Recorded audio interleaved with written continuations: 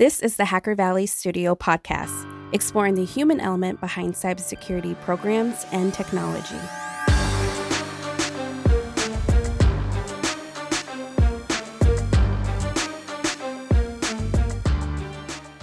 If you work as a cybersecurity leader, you might have the sentiment that compliance sucks.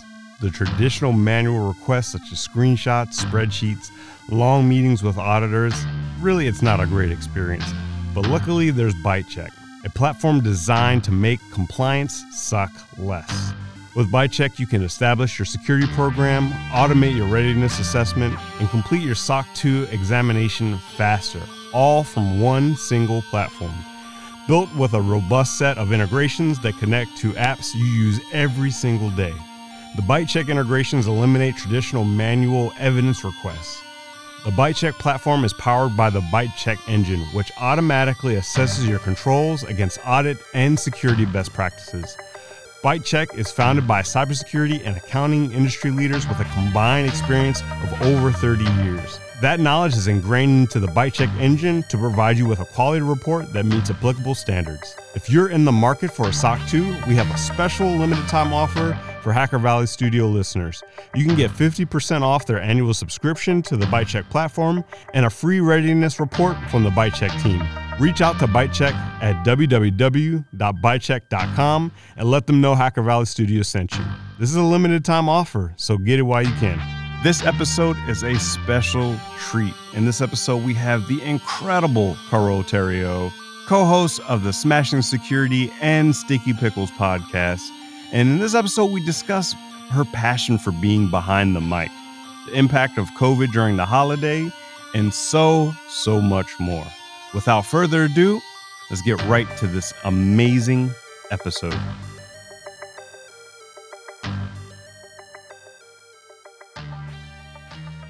What's going on, everybody? You are in the Hacker Valley Studio with your hosts, Ron and Chris. Yes, sir. Welcome back to the show. Glad to be back again here in the studio, and we've brought in one of our favorite guests ever. We have Carol Theriault. She is the host of Smashing Security Podcast, the host of Sticky Pickles Podcast, and also founder and director of her very own company, TikTok Social. Carol, we love listening to your podcast and all of your humor and wisdom, and wanted to say thank you for joining us and welcome to the show. Okay, I'm blushing, guys. I'm blushing. Like, seriously, what an intro. Thank you for having me. I'm so pleased to be here. It's excellent. I'm looking forward to chatting. Carol, we've only spoken twice so far, but you are already one of my favorite people of all time. You say that to all the guests. I don't. Go back and listen. I'll wait. There's 105 of them, so it might take you a minute. For the folks that don't know who you are just yet, we'd love to hear a little bit about your background and what you're doing today. Oh, wow. Okay. Well, basically, I'm now in podcast land, and I work a lot in technology and IT security. So with my company, I work with people around the world, companies around the world that are trying to put together maybe a messaging or a campaign or a presentation, and they really want it to hit the mark. And I think my USP is talk to people like they're people. It's not actually a big secret, but a lot of people try to talk to companies like they're this huge entity and they want to impress them with their big words and their big ideas. And I think that's completely wrong. I think the way to do it is to talk simply. So my company is all about trying to simplify the message and make it palatable for this world where we have like microseconds to offer any company. That's one thing I do. And then I also do a few podcasts. So I do some podcasting for the Cyberwire Network in the US, based up in Maryland. And I do some featured interviews for them. And I also have my own podcast, one that I share with my very good friend and frenemy, as I like to call him, Graham Cluley. And I also do another podcast called Sticky Pickles, which is not technology related at all. And I love it. It's my new little baby, like a kitten. I'm just playing with it all the time. I love it. And that's kind of what I do. Other than yoga, make bread, paint, all kinds of stuff. I'm a busy girl. Sounds like it. How did you get into podcasting in the first place? I was working for security firm Sophos, and I was being sent to the States for some like quarterly marketing meeting, blah, blah, something like that. And someone had told me to listen to podcasts from This American Life. I didn't even know what a podcast was, and they'd sent me a link. So it was literally very easy. I downloaded it and I listened to it on the plane ride over. And I totally fell in love. I fell in love with the production of it. I fell in love with Ira Glass. I fell in love with the story. It was about this couple that had decided to raise a monkey as an actual human baby and to see what would happen. And it did not go well. It really did not go well. They were two shrinks and it did not go well. But it was told like amazingly.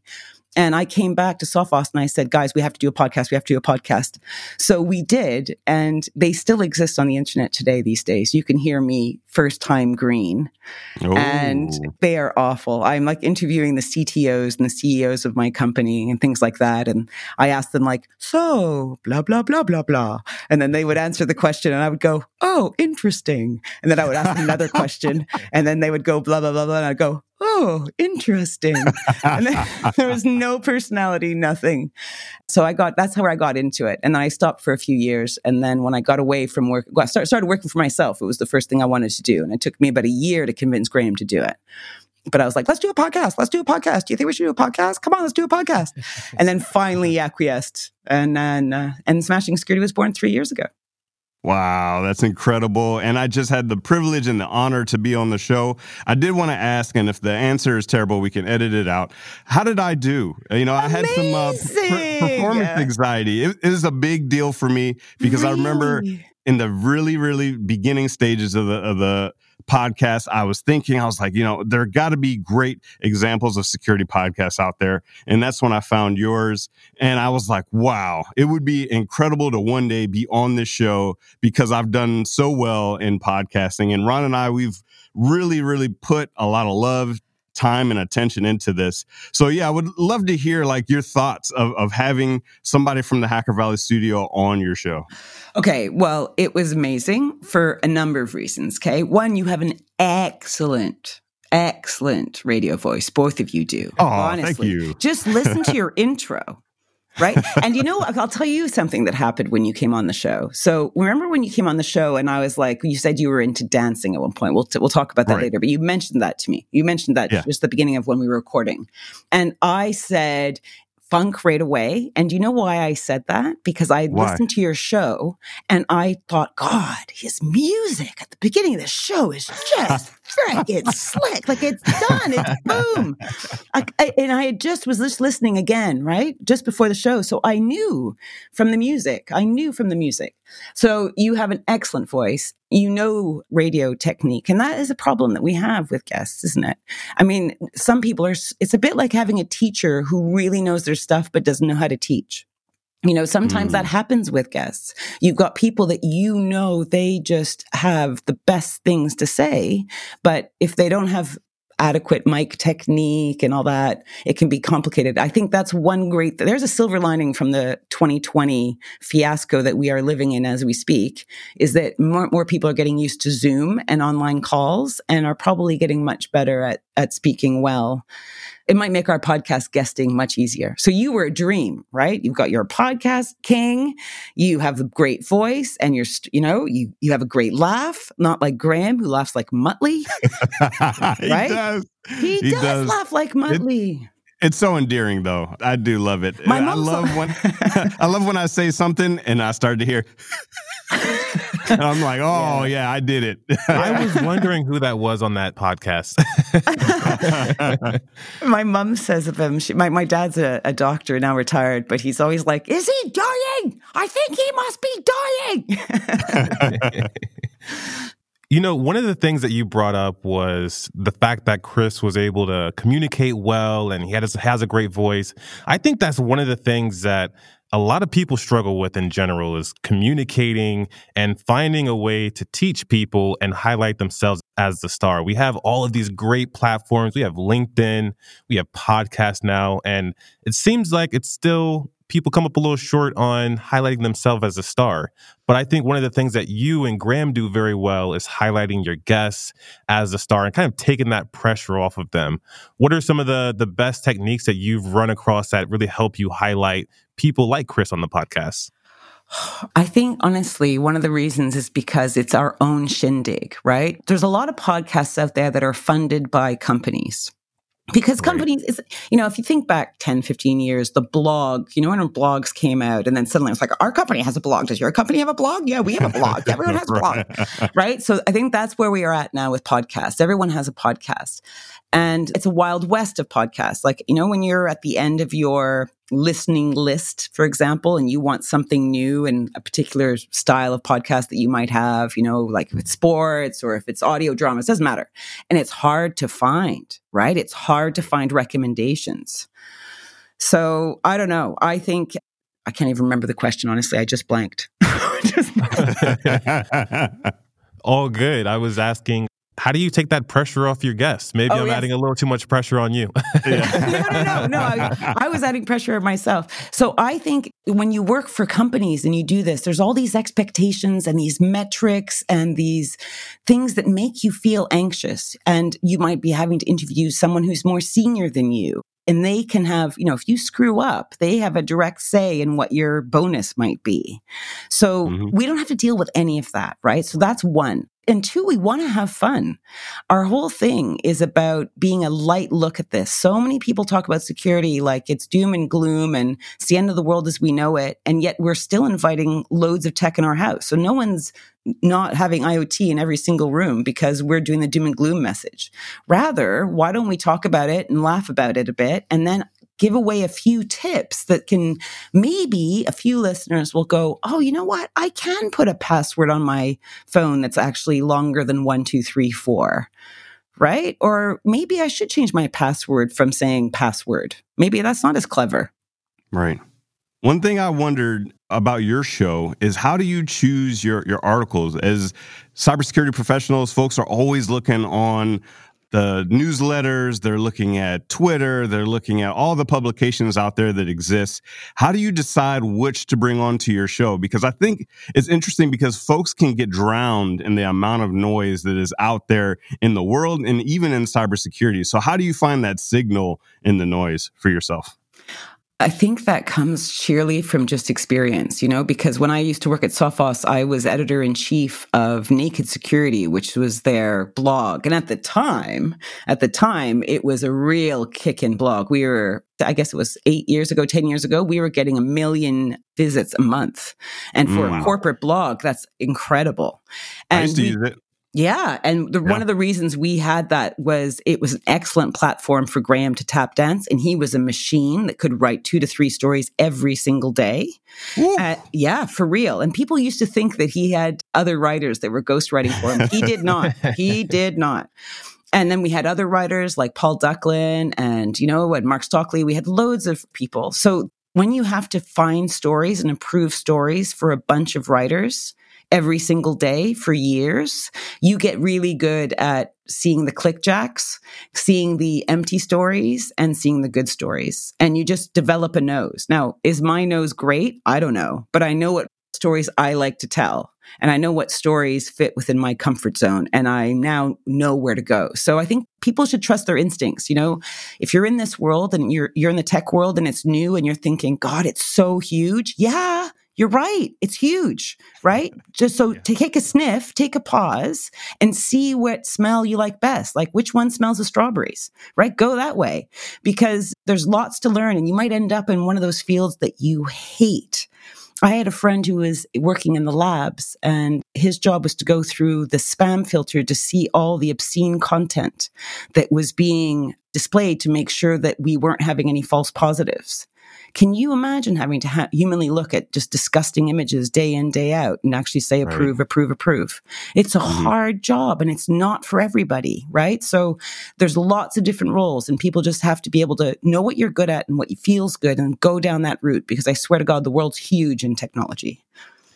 I was doing a bit of research on you and Graham months ago when Graham was originally on the podcast, and I just refreshed my memory before we jumped on, and I saw that you and Graham, you all published thousands of blog posts, and that's really crazy. I can only imagine publishing 100. I've kind of struggled with that myself. And one of the best parts is when you and Graham left, you decided to start a podcast together, which really suits your expertise. You all are entertaining, and I love to enjoy the podcast. What did it take for you all to leave Sophos and start your own venture, like a podcast on your own?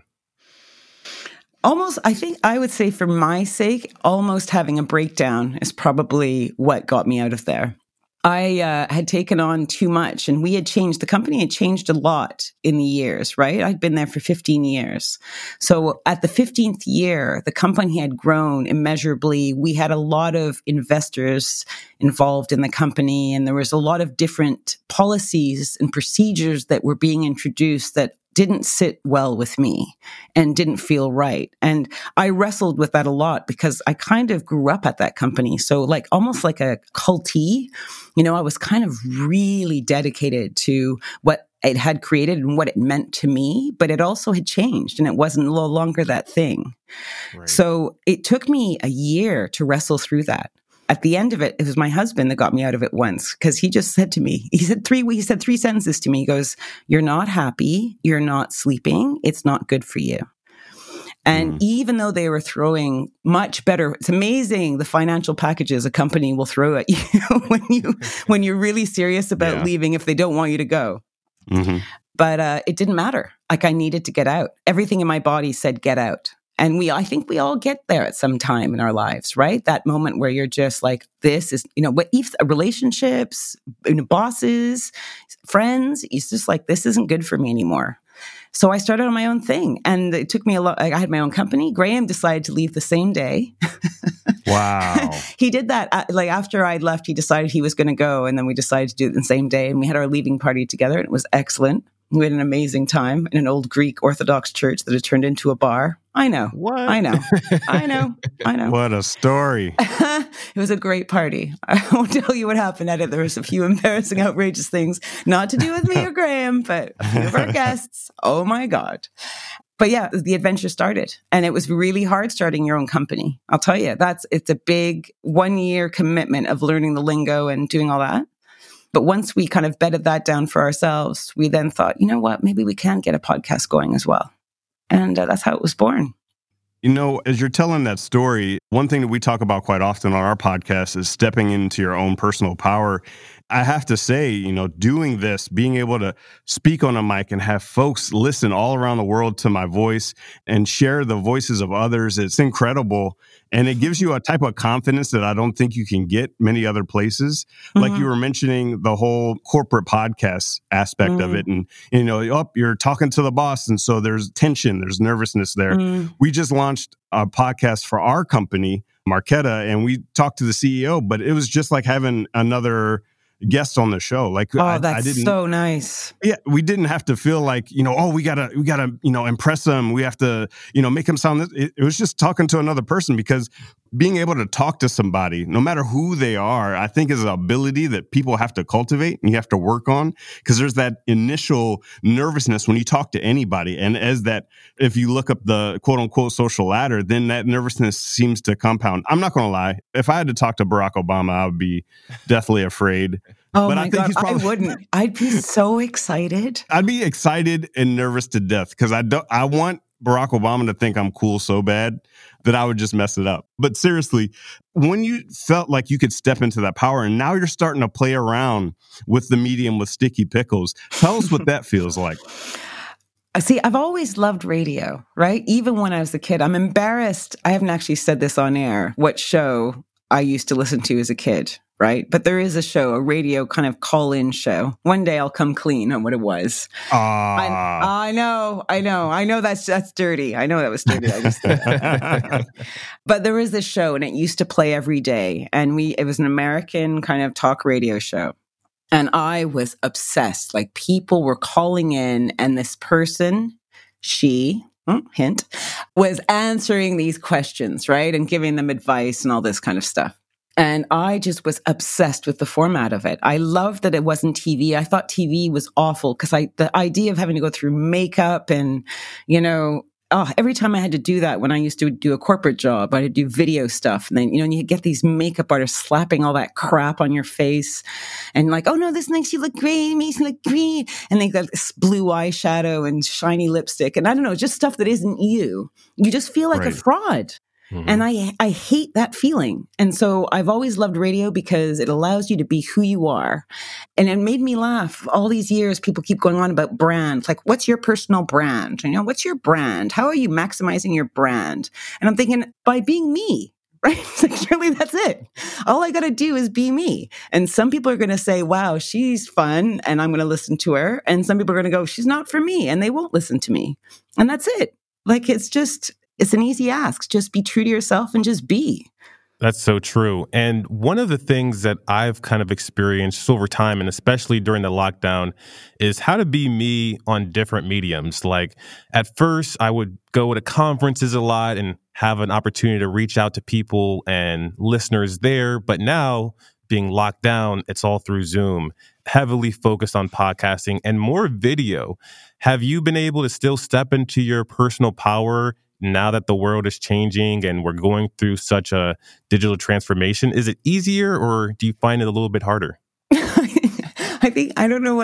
Personal power is a new term for me. And it's hard for me to to understand. No, I think probably because I feel most comfortable behind a mic. Like I do events, right? So pre-COVID, clients would call you and go, can you come and do this event? Can you come and do this talk? Can you talk to us about, why security is this or that? And I'd love doing all those things. I love doing those events. I miss traveling a little bit and seeing new places and meeting with new clients, of course. But I think I am one of those lucky people because I had started a company that's from my home pre-COVID and I was already comfy with the fact that I was working from home. And we have a setup at home that works well. So we have offices set up, far away from each other. Really important. No, but it is important because I'm on the phone and doing radio all the time. And I realized recently that my mom and I speak on the phone maybe 3-4 times a week, something like that, which is, because she lives in Canada, I live in the UK. I realized recently she's getting quite bored of my phone calls. And it's because she's been listening to my podcast. So I think I never realized that I could actually use the podcast as a way, right? So I can just pull back a little bit and maybe call twice a week and it'll all be perfect. So there's lots of weird things about that. So yeah, I think I've coped very well with it. But do I miss people? Oh my God, yes. Do I miss hanging out and touching people and having gossips with girlfriends in the around the corner where I'm having a cheeky cigarette occasionally? Yes. Of course I miss all that. It drives me nuts. I think we're all okay, but not okay. Such a good point. And I'm ready for everything to kind of return back to normal. I know everyone's going through a tough time right now around the world as things kind of start to ramp up. And it's the holidays, which is unfortunate because there's a lot of folks that want to go see family and they want to travel and be with friends and people that they care about. But a lot of people aren't able to do it. But some people are going to take that chance, and I hope they are as safe as possible when they do. But the holidays are an important time for a lot of people all over the place. How are you best preparing for the holidays? Well, we can't. I was talking to family just yesterday about that, and we both decided, both on the call, we were saying, well, let's just see. So I actually pre-ordered the smallest turkey I could. I did. And I just think if it's going to be just the two of us, then we're going to have to eat 8 to 10 servings of turkey over a period of a week. And if we are more, then okay. So in the UK, we've been in lockdown since the beginning of just right after Halloween. So since Halloween, it's been serious lockdown across a number of countries in Europe. So in the point where you can't even walk outside with only 1-2 people from different households can walk at a time together. Like that's how bad it is at the moment. Right. So, and the idea is hopefully we can make it much more amenable for the Christmas holidays. So at least maybe a few households can get together.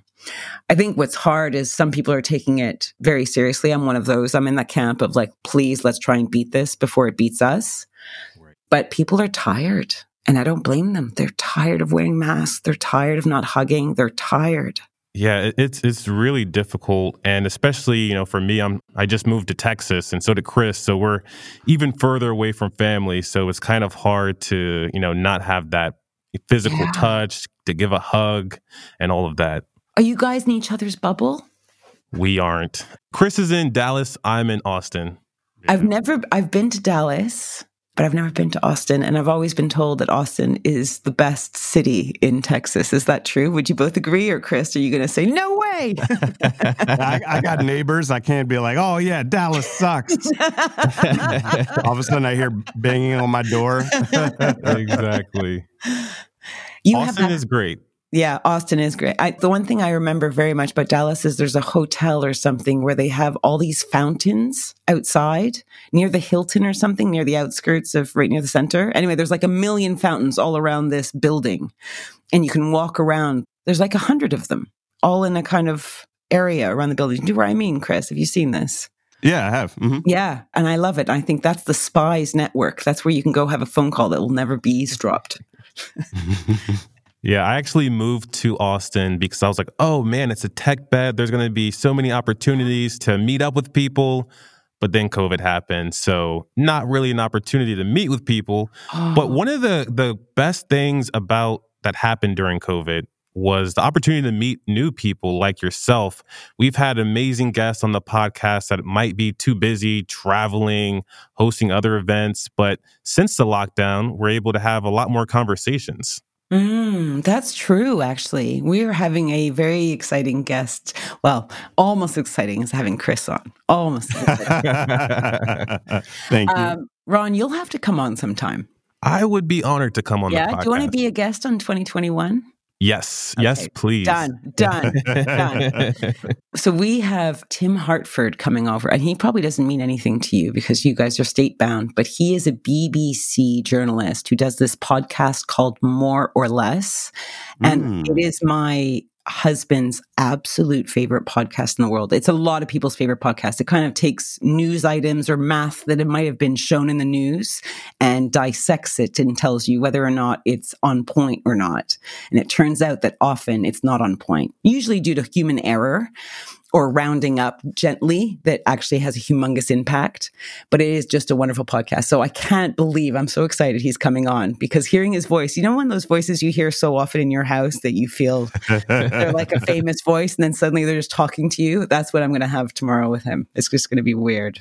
You're going to be like, hey, Tim. And he's going to be like, hello? I'll be like, oh my God, it's you. Oh my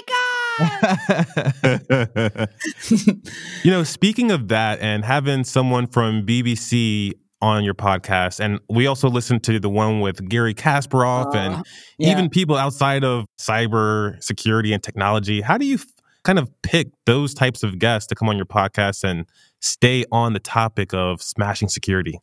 Oh, I don't mind about them staying on the topic of this. I think they're doing us a huge service, right? When you get a guest that comes on the show, ideally what we look for is people where it will be a win-win, right? We want to have a good guest that's going to have a good time and enjoy how we do the show.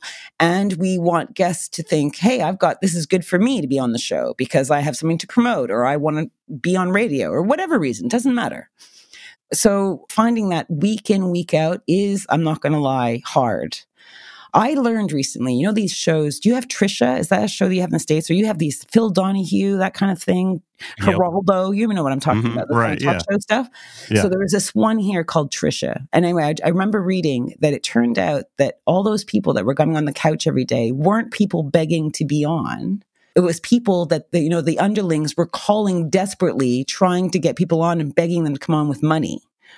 Like finding guests to be on shows, my point is it's really, really difficult. And when you get one that, wants to be on and has fun, it is fantastic. We've obviously gotten better at it over the years because we've built a reputation of being hopefully nice to our guests and have a good time with our guests.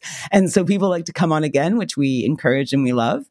But it's difficult at first because you've got to find people. I'm doing that with Sticky Pickles now. Unfortunately, Anna has decided, Anna's having a baby. My original host, my co-host for the show is having a baby, Congrats. which is like, yeah, I know, so exciting, but very sad. And I'll tell you, it's like being broken up with. I was speaking to her earlier today, and I said, it's a bit like, we're dating, everything's going great. And I'm thinking, well, this could be the one. And then she says to you, I'm sorry, I've got to go. It's not you, it's me. And then so you can't blame them. And then you're kind of dating someone else who's super, super nice, but you haven't yet, settled, So I'm in that situation right now. Yeah, you're in love, and then all of a sudden she's pregnant and having a baby. That's what happens. Who is the guy? Can I ask how long you guys have known each other? Oof, since 2015. Okay, so good 5 years. I mean, solid friends then. That's a solid relationship. We spent a lot of time together, like more than I'd say most people do, with the podcast, and we lived together for a little bit. So a lot of time spent. Yeah.